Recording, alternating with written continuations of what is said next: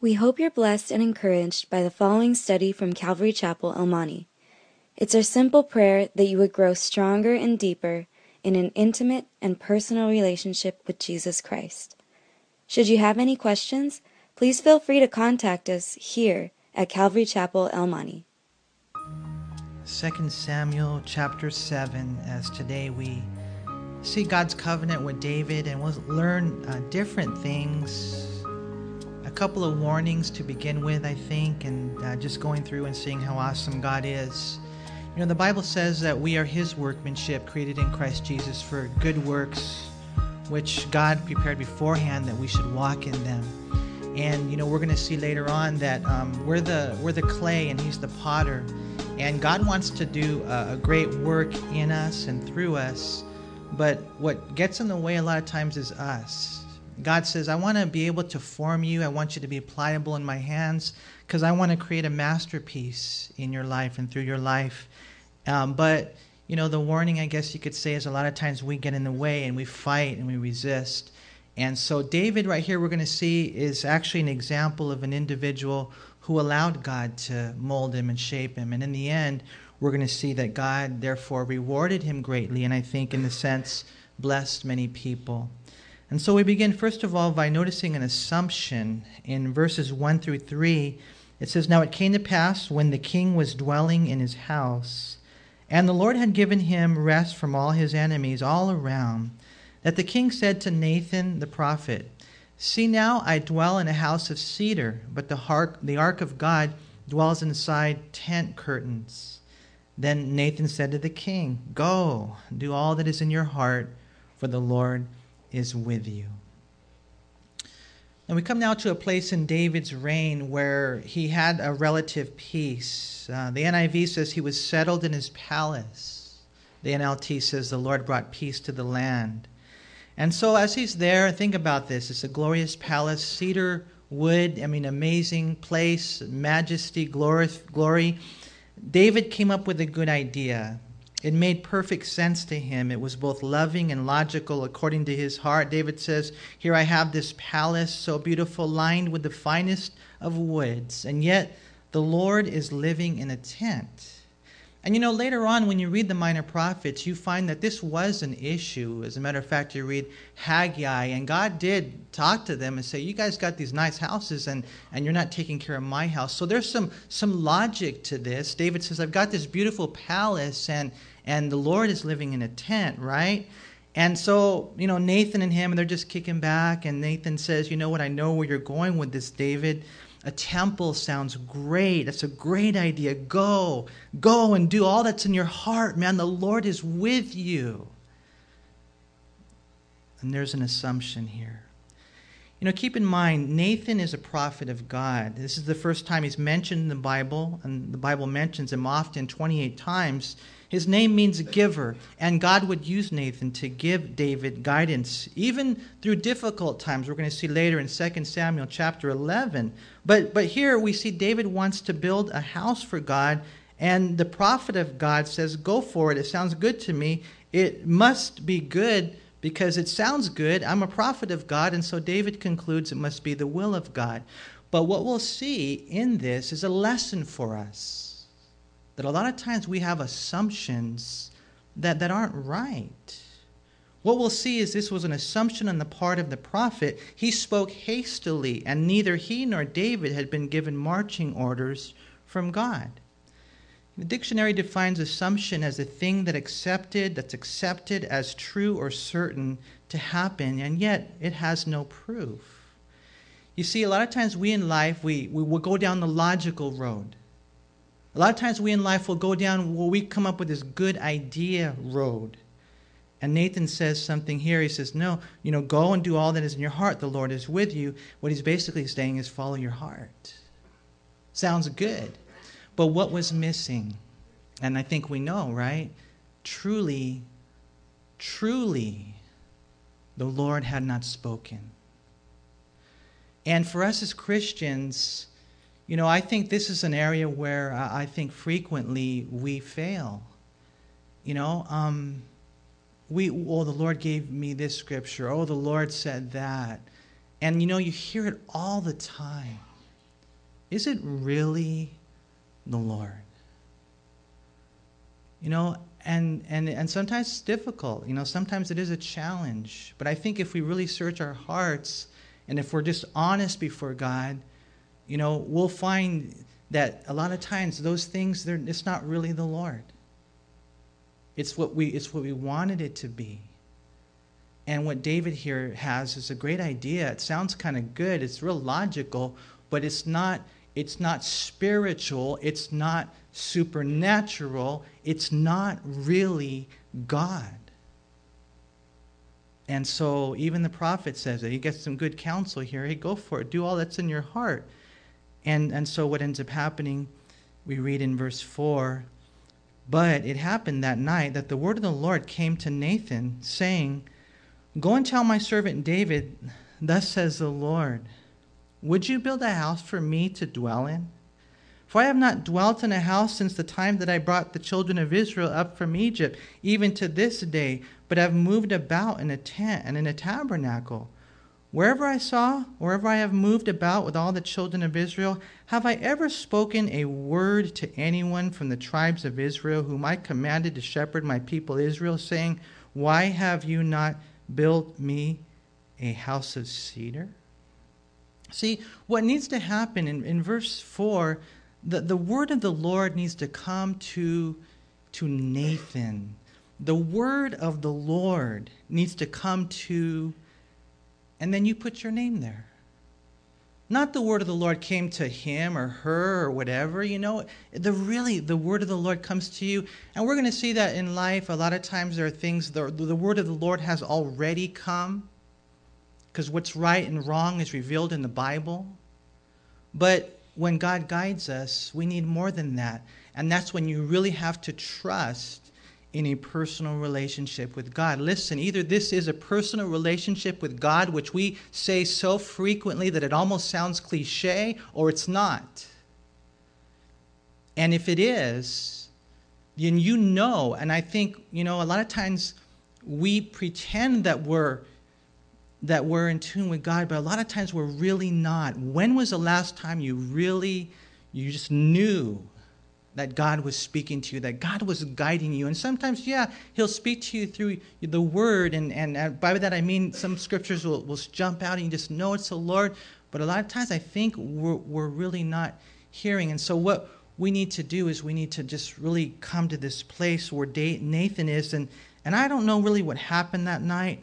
Somehow, perhaps Nathan spent some time in prayer. He was kneeling at the Lord's feet. I don't know. There he was that night, and the word of the Lord came to him. And he said, you need to go and tell my servant David, no. Go tell him no. It's interesting. 1 Chronicles chapter 17, and that's the parallel passage to this chapter. In chapter 17, verse 4, it says, God said, you shall not build me a house to dwell in. Would you build me a house? God says, you shall not build me a house to dwell in. God says, listen, I've been traveling in this tabernacle just fine. Have I ever complained? Or more importantly, have I ever commanded? And the answer is no. Verse 7, again, the Lord here says, have I ever spoken a word to anyone from the tribes of Israel, whom I have commanded to shepherd my people Israel, saying, why have you not built me a house of cedar? And for us, I know, you guys, it's just an element of protection for us, to wait for marching orders and don't, spiritualize the things that shouldn't be spiritualized, to really make sure that you're seeking the Lord. And sometimes, you got to fast and you got to really pray and you got to really wait on the Lord. And all I'm saying is that just be careful that you don't have those assumptions, because you might have good motivations, and I think David did, and you have good intentions, and that's great, and it sounds like a good idea, but we've got to make sure that we've heard the word of the Lord, and we have the logic of the Lord, not man, because whenever we make decisions in life, we can't just, follow our heart. And God will test us. Sometimes things don't make sense. And that's sometimes where we really, we see great things happen. Where God called Abraham out, and not knowing where he was going, he left. Or like with Chuck Smith, there he is, he's pastoring a church of 300 people, and then God says, I want you to go over here and pastor a church of 25 people. And it doesn't make sense. But it's got to be the Lord, right? You know, looking at this right here, something else to remember. Because of the fact that God is good, I think it's so cool to find that, you know, a lot of times when God says no, it's because he has something better. You know, if God rejects your good idea, it's probably because he has something better. And that's what we read next in verse 8. He says, "Now therefore thus you shall say to my servant David, thus says the Lord of hosts, I took you from the sheepfold, from following the sheep, to be ruler over my people, over Israel. And I have been with you wherever you have gone, and have cut off all your enemies from before you, and have made you a great name, like the name of the great men who are on the earth. Moreover, I will appoint a place for my people Israel, and will plant them, that they may dwell in a place of their own, and move no more, nor shall the sons of wickedness oppress them any more as previously. Since the time that I commanded judges to be over my people Israel, and have caused you to rest from all your enemies. Also the Lord tells you that he will make you a house. And when your days are fulfilled and you rest with your fathers, I will set up your seed after you, who will come from your body, and I will establish his kingdom. He shall build a house for my name, and I will establish the throne of his kingdom forever. I will be his father, and he shall be my son. If he commits iniquity, I will chasten him with the rod of men, and with the blows of the sons of men. But my mercy shall not depart from him, as I took it from Saul, who I removed from before you. And your house and your kingdom shall be established forever before you. Your throne shall be established forever. According to all these words and according to all this vision, so Nathan spoke to David."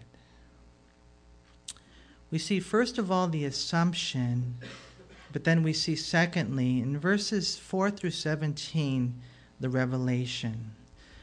In verses 8 through 9, we see, first of all, the revelation about David. You know, I think it's so cool right there where God says to Nathan, I want you to tell my servant David, and he calls him his servant in verse 8. He calls him his servant in verse 5. And so David then grabs onto that. He mentions it 9 times in this chapter that he's God's servant, he's God's servant, he's God's servant. Such a beautiful thing. And because of that he had that heart of being a servant, being a bondslave, God says to Nathan, tell David that I've called you from following sheep. Think about that, following sheep, to leading my people. I've called you and I've commissioned you. And you guys know what a commission is, right? That's when God's with you. You're not alone. It's a commission. David, I've called you from being a shepherd, following sheep, to leading my people. I've commissioned you. I've been with you, David. And we've been through the hard times. And God, it's just so beautiful. This is the making of a man of God. You got to go through the hard times. And I know we hate it. And know we're asking God, get me out of it, get me out of it, get me out of it. God says, I tell you what, I'll carry you through it. I'll be with you through the fire. God is now, going to share the great reward that he will give to David because of, what he went through in life. He was called, he was commissioned. And God says, and along the way, I've cut off all your enemies. Isn't that awesome? God subdued Satan, Saul, and all who opposed him, and God will do that for us. We gotta learn, from the life of David. What have we learned so far? I know we just kind of picked it up in the middle of the story, but we've learned a lot of things. We've learned, I don't lift my hand. We've learned I'm going to wait on the Lord. We've learned to worship the Lord. We've learned a lot about David, having faith in the Lord, not a perfect man, but getting back up and once again inquiring of the Lord. God said, I called you, David. I commissioned you, David. I've been with you, and I cut off all your enemies. God says, I've done this work. I'm the one, he says, who's made your name great, like the great men on the earth. Look again at verse 8. Now therefore thus you shall say to my servant David, thus says the Lord of hosts. And we know that hosts, it means the Lord of armies, the Lord of war, so to speak. I took you from the sheepfold, from following the sheep, to be ruler over my people, over Israel. and I have been with you wherever you have gone, and I've cut off all your enemies from before you, and have made you a great name, like the name of the great men who are on the earth. Now, when you read that right there, some will tell you that this is simply in reference to the fact that David was famous. He had a great name. And it's possible that that's all God is saying. But wouldn't you, I would venture to say that there's more to it than that, because it's God who's saying your name is great. To me, I think there's more to that. For God to say you have a great name must mean much more than fame. That's what I think. And what I think ended up happening really is that God had made him into a godly man. And God gets all the glory.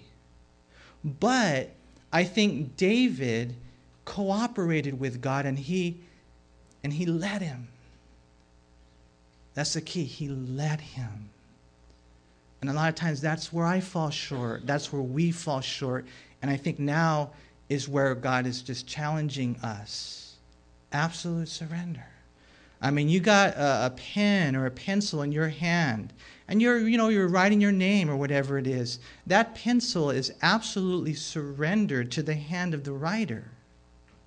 Well, if we begin to kick against the goads, if we start doing our own thing and, going against the hand of the writer, it's not going to happen, man. There has to be an absolute surrender.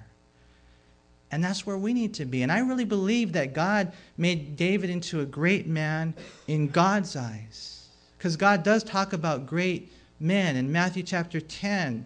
If you're great, then you got to be slave of all. God does see men and women, some, in one sense, not that he loves people more, but man, how beautiful it is when he finds somebody that's just absolutely surrendered to him. In God's eyes, it's kind of like a picture of greatness. And we know David was imperfect, and we're about to see his flaws, but still, there was something about this guy. And God says, I called you, I commissioned you, I cut off your enemies, I did this, and I made you, he says right here, to have this great name, like the name of the great men who are on the earth. And yeah, it speaks of him being famous, but I think it's speaking also the fact that God had done a great work. See, God made him a godly man, and the Lord wants to do the same with us. Matthew 4:19, it says, and he said to them, follow me, and I will make you. I will make you. I love that. God says, I will make you fishers of men. Isaiah 64:8, but now, O Lord, you are our Father, we are the clay, and you are potter, and all we are the work of your hand. And of course, Ephesians 2:10, for we are his workmanship, created in Christ Jesus for good works, which God prepared beforehand that we should walk in them. You see, we don't believe in fatalism. We don't believe that, it's just like, God does it and man has no, way of responding or responsibility or any type of cooperation. No.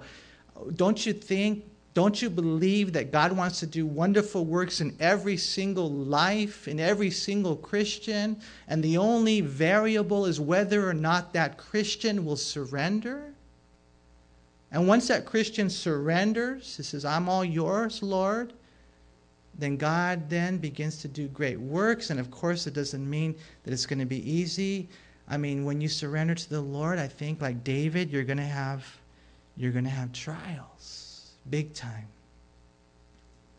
So we have this revelation about David, and then we have, secondly, a revelation about David's people, Israel. In verse 10 and 11, he says, moreover, God says, I will appoint a place for my people Israel, and will plant them that they may dwell in a place of their own, and move no more.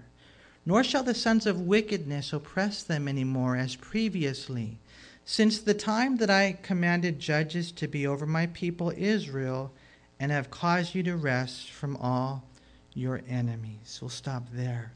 See, first of all, it's a revelation about David. He had been called and commissioned, and God had cut off his enemies. God made him into a great man. We see, secondly, it's a revelation about David's people, Israel. We know that the nation of Israel had already possessed the land, but it was not yet a time of the peace and prosperity that God really intended for them. And there's another message right there, I think, that we might be saved. Maybe God pulled us out of Egypt, but then there's an element of wandering in the wilderness, and then you kind of even go in and you begin to experience the victory in the promised land. But it's not until really that you allow Jesus Christ to really reign in your life, that you experience the true peace and prosperity that comes when the Lord really is the king. See, under David, the nation of Israel prospered, and God was basically saying, this is my promise to you, this is my promise to your people. They're not going to be all thrashed around in their land anymore. See, they had the land, but we know people were coming in, the Philistines, the Amalekites, they were just messing them up. You read the Midianites, and there was never really that life until David reigned. And you guys know, as those of you who have studied the Bible, once David reigned, God's people were blessed. And again, you can just look at it, but we know that David is a picture of Christ. And, I have to search my own heart, and I would encourage you guys to search your heart. As Christians, even as Christians, are you living in a time of peace? Are you living in a time of spiritual prosperity? How is your life as a Christian? Are you sometimes we find Christians are carnal. Sometimes I think that they're not walking in the victorious Christian life. They're not really laying hold of the promises. They're not really sitting at God's feet. They're not really praying. They're not enjoying the many multitudes of blessings, how God wants to open the windows of heaven and bless every single life here. I'm not talking about an easy life. I'm talking about a life of joy and spiritual victory. And that's what David did for the people. God would work through him. That's what Jesus does for us when we let Jesus reign. And my encouragement to you is just, let Jesus reign. And not only that, let Jesus use your life. God used David to bless the people. And when, God finds one person absolutely surrendered, do we not know that he will bless people through that life that's surrendered like David? I think we do. Because, that's the message. And so, God here, and looking at it, we begin, first of all, with an assumption. And I think we learn a lesson there. Make sure it's the Lord as you're making decisions in life. You have a relationship with him.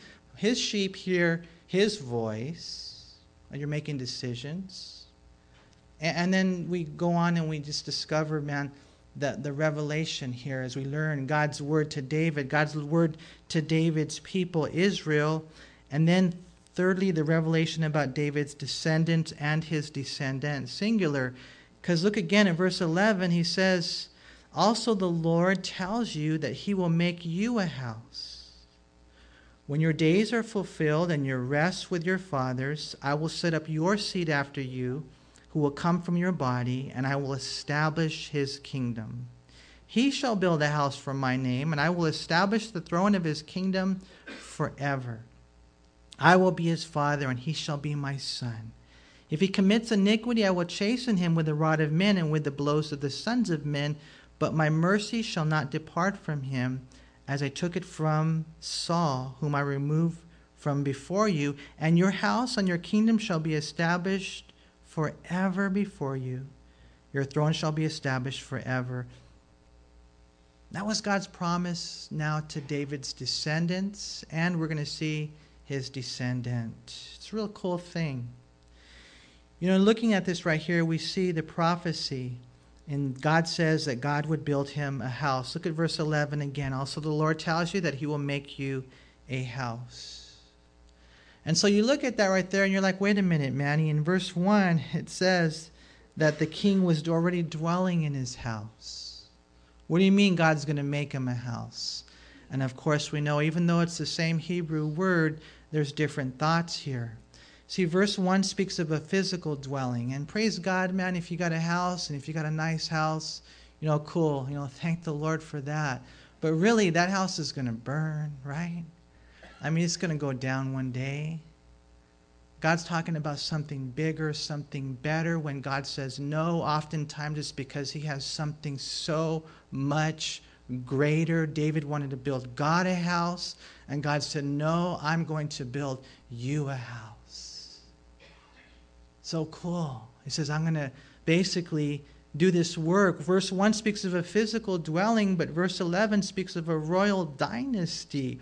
You see, God tells us no, but it's because he's got these great plans oftentimes. Verses 12 through 17, we have this prophecy, and this promise is actually, it's so unheard of, astounding, it's amazing. Because you guys know how it is when you read, the histories of the kings. I mean, they might go on for a few generations. Some go longer, some shorter. But, eventually that dynasty ends. Eventually that monarchy is over. But here God says to David something that just blows your mind. It's never going to end, David. This is so much better. And there's a lot to it, you guys. I mean, there's so many lessons as I was going through this chapter right here. I'll tell you what, here's one thing. I've got these great plans for my life. I've got these great plans for my life, right? And you think they're all great. And God says, man, I've got something exceedingly abundantly way better than your itty-bitty plans, Oh, God, I want to build you a palace. I mean, that's a great idea. That's beautiful. But God says, no, I want to build you a dynasty. And it's so cool when you just follow the Lord, man. God does a work that is just going to blow our minds. I don't know when life is going to be over. I don't know when we're going to get raptured or when we're going to die. But I tell you what, man, if we would just make that decision even now to seek the Lord with all of our heart, all of our soul, all of our mind, all of our strength, to fast as we should, to pray as we should, to really fall in love with the Lord, man, just to really learn his word from Genesis to Revelation and to live his word and to cut out the things that don't belong and just bring in the things that do and to put off the old man and put on the new man. If we just simply do things God's way, then one day when life is over, and I don't know when it's going to be, but I'm telling you this, we're going to look back like David's going to, he's going to look back one day, he's going to sit before God and he's just going to say, wow, I can't believe what you've done in and through my life. Because I know who I am. And yet, what I feel and what I fear a lot of times happens is the exact opposite. That one day we're sitting there and life is, about to be over. And we look back and we think, man, why didn't I do it God's way? And there's so many woulda, coulda, shouldas. There's so many regrets. Because it's always tomorrow. Oh, tomorrow I'll get it right. Tomorrow I'll absolutely surrender. Eventually I'll do it this Lord's way. And tomorrow never comes. To where we're recklessly abandoned to God like David was. I know he was. And God says, yeah, you want to do this, but I got something better. I'm going to blow your mind. One of the things, for those of you, how many of you here have kids? A lot of you here. And, and unless you're weird, if you had to choose, wouldn't you want your kids, like, in one sense, to be more successful than you? I know that's the way a good parent is. You want them to be blessed even more than you are in one sense. And I don't know how that all works, but that's kind of what happened to David, It's one thing for me to be blessed. It's another thing, a better thing, I think, for my children to be blessed. Look what he says. He's talking about God's, David's son. He says, when your days are fulfilled in verse 12 and you rest with your fathers, I will set up your seed after you. That's obviously his son, right? Who will come from your body. And God says, I will establish his kingdom. That's beautiful. And it says in verse 13, and he shall build a house for my name. And I will establish the throne of his kingdom forever. David says, I want to build the house. Lord, I want to build it. And the Lord says, no, your son's going to build it. And I don't know about you, but when I read that right there, I just get so blessed. Because it's no greater pain when your kids are not walking with the Lord, right? But it's no greater joy when they are. And David knew eventually his son Solomon would do this great thing. It's one thing to have a long-lasting dynasty, and that's cool, but it's quite another to be promised by God that your dynasty would be forever and ever. And that's what we read through this prophecy right here. Again, I will establish his kingdom, verse 12, and he shall build a house for my name, and I will establish the throne of his kingdom. Notice, for how long? Forever. Forever. And of course, we know that right there is in reference to the fact that one day the King of Kings, Jesus Christ, would come through the lineage of David. And that right there is just so amazing when you think about it. Sometimes life as a Christian is hard to figure out. Usually it's pretty basic, but like God does these great things, and I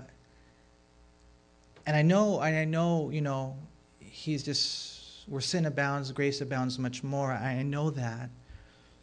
But I tell you what, don't miss the fact that he blesses good, old-fashioned obedience.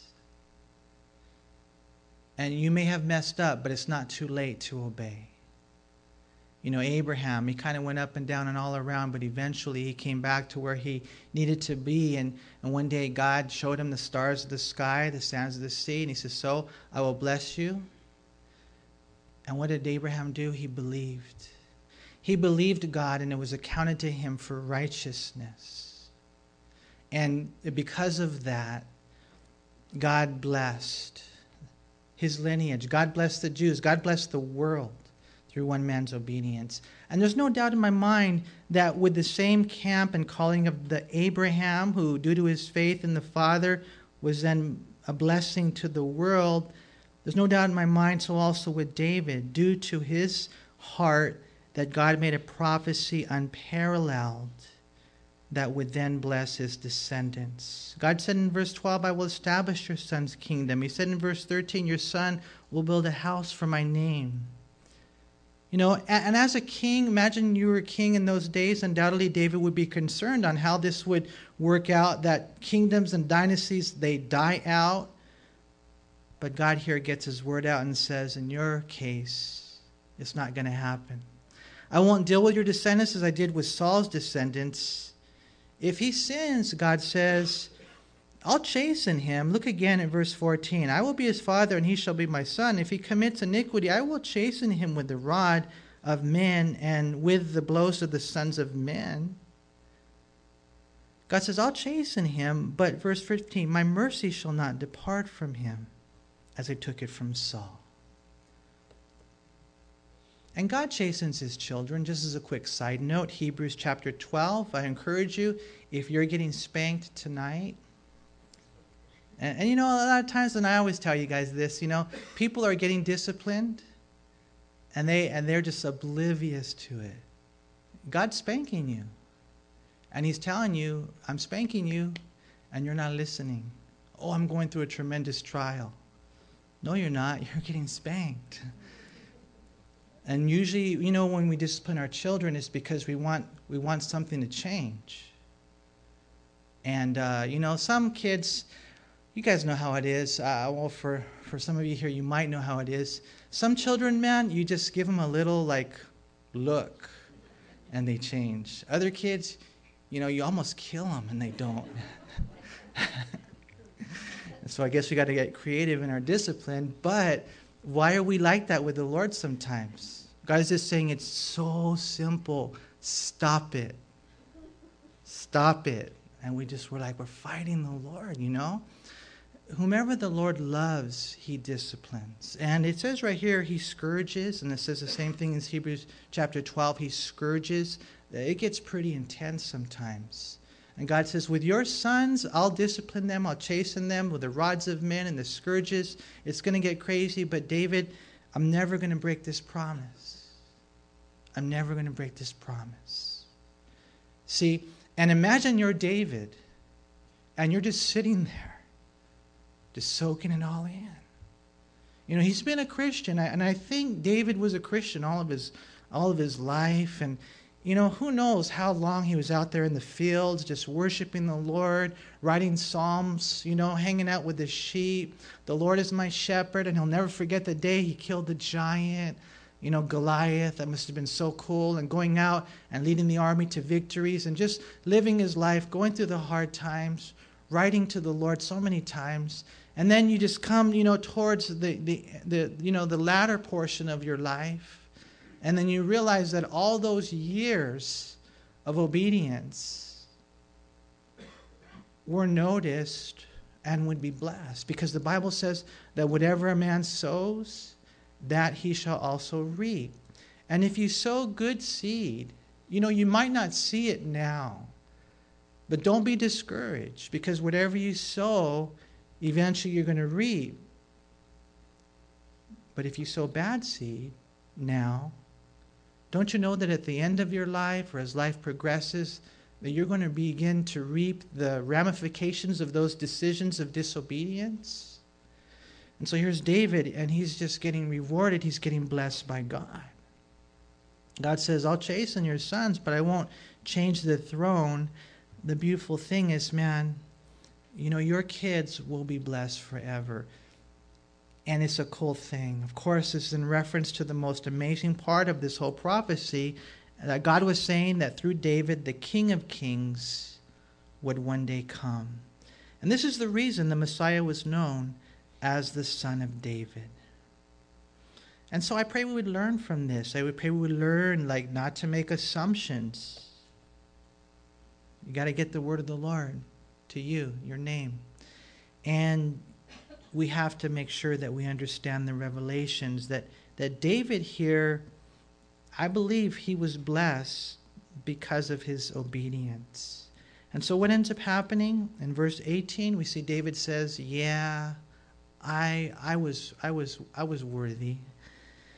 No, he doesn't. In verse 18, I like this. Can you just picture this? Then King David went in and sat before the Lord. And he said, who am I, O Lord God? And what is my house that you have brought me this far? And yet this was a small thing in your sight, O Lord God. And you have also spoken of your servant's house for a great while to come. Is this the manner of man, O Lord God? Now what more can David say to you? For you, Lord God, know your servant. For your word's sake, and according to your own heart, you have done all these great things to make your servant know them. Therefore you are great, O Lord God, for there is none like you, nor is there any God besides you, according to all that we have heard with our ears. And who is like your people, like Israel, the one nation on the earth, whom God went to redeem for himself as a people, to make for himself a name, and to do for yourself great and awesome deeds for your land, before your people, whom you redeemed for yourself from Egypt, the nations and their gods. For you have made your people Israel your very own people forever, and you, Lord, have become their God. Now, O Lord God, the word which you have spoken concerning your servant and concerning his house, establish it forever, and do as you have said. So let your name be magnified forever, saying, the Lord of hosts is the God over Israel. And let the house of your servant David be established before you. For you, O Lord of hosts, God of Israel, have revealed this to your servant, saying, I will build you a house. Therefore your servant has found it in his heart to pray this prayer to you. And now, O Lord God, you are God, and your words are true, and you have promised this goodness to your servant. Now therefore let it please you to bless the house of your servant, that it may continue before you forever. For you, O Lord God, have spoken it, and with your blessing let the house of your servant be blessed forever. We end with contemplation, I guess you could say. David just sits before the Lord, or maybe you might even just call it an overall prayer. And it can kind of be broken up into three categories. Number one, who am I? David says, who am I? Number two, like in one sense, who are we, the people? And it's all answered in the next question, who are you? There's no one like the Lord. You know? I love what he says in verse 18. Who am I, O Lord God, and what is my house that you have brought me this far? You know, in the NLT, verse 19, it says, do you deal with everyone this way? You know, it's an amazing thing when you look at this and we realize, you know, when we look at our own lives, you know, of course we know that it's the Lord who's done the work, and he's used people even like us, a donkey, the jawbone of a donkey.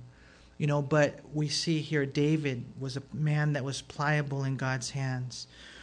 You know, when you're wondering who you are, you know, it's good to just make a couple of things, you know, real clear. Number one, you remember who you are apart from Christ. Apart from Christ. And we all know here that we're not much, right? We're wicked, we're wretched, we have a fallen nature, our alignment is off. You know how it is when you're driving your car and when your alignment's off and it veers to one way or the other? That's how we are. But we're really bad apart from the Lord. But then you have to remember who you are as a part of the Lord, so to speak, as a part of the body of Christ, you know. That's how we find our identity. Who am I, Lord? And who is my house? What is, you know, the Koranias, no one even knows that name. Who's that, you know? And you give your last name there, whoever you are, you know, and I don't know what that means. I don't know if it means that, you know, you came from bad blood or whatever, you know, you don't have much, you're poor, you're unknown. It doesn't matter. You know, I think what I want to encourage you in is that when life is over, when life, you know, is over, when you finish the race, that because of a simple, solid obedience, you'll be able to see the blessings of that. And yeah, we're going to say, who am I, Lord? And we're not worthy. We'll never, ever say that I was good enough. We know it's the Lord, though. Who am I, Lord? And then he uses Israel right here. What's Israel? What's the church? The beautiful bride of Christ. You know who they are? They're a people whom God has redeemed, whom God has loved, whom God has saved, who God died for. And this beautiful, amazing bride of Christ. You know, Casting Crowns, you guys have probably heard that song, Who am I? And he just basically turns it around. It's because of who you are, Lord. And that's all David is saying right here. He's just saying, God, you know, I thank you. You know, I'm not worthy, but I'll tell you what. And here's the way that he brings it all to just kind of wrap it up. You know what he does? He says, okay, God says to you tonight, if you get your life right, we'll use it this way, I'll bless you. And, you know, so, you know, one day you're there, I don't know, we'll just say 12 years down the road, and God says, I'm going to bless you because of you've been obedient. Now, the way that I usually am, to be honest with you, I would say something like, no, I'm not worthy, right? And I think what the Lord says is, yeah, Manny, you're not worthy, but I want you to receive it. And that can be hard. You know, I was talking to someone earlier, and I was saying, you know, the difficulty, I think, oftentimes for some people is that, you know, you've messed up, that you don't believe that anyone can love you. And you just won't let God bless you. You won't let God love you. And what does David do? He just says, Lord, this is what you said. Bring it to pass. He just begins to pray it. And you read that through here over and over again. This is what you said, Lord. And he just begins to pray, Lord, bring it to pass. Bring it to pass. One last thing. Why wasn't David allowed to build the temple? And, I don't know if this is a warning for us, but we know according to 1 Chronicles 28, verses 2 and 3, the Bible says it's because he was a man of war. He was a man of blood. And so some people say, well, that just means God didn't want his temple built by a man who was an army leader. Others say that just means that because David killed people at times when he wasn't called to, there were those times where he didn't fight the battles of the Lord, that God said, can't do it. And so there's lessons, I guess you could say, in both directions. When we get to 2 Samuel chapter 11, we're going to see that because of his fall into adultery, that God would withhold all the blessings, some of the blessings that he wanted to bestow upon him. And so just as we see so frequently, you guys, it all comes back to this relationship that we have with God.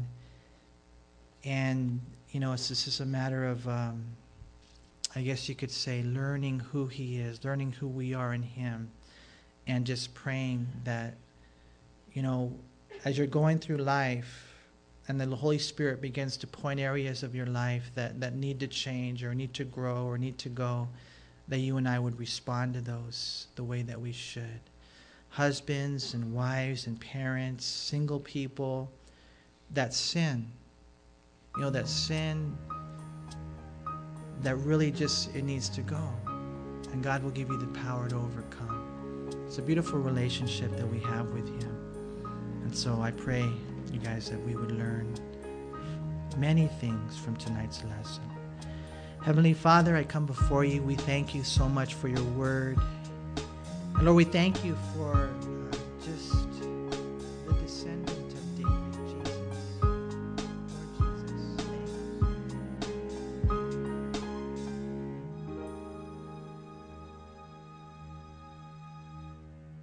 We hope you were encouraged by this study. If you have any questions, please call us at Calvary Chapel El Monte at area code 626-454-3414. Remember that Jesus loves you.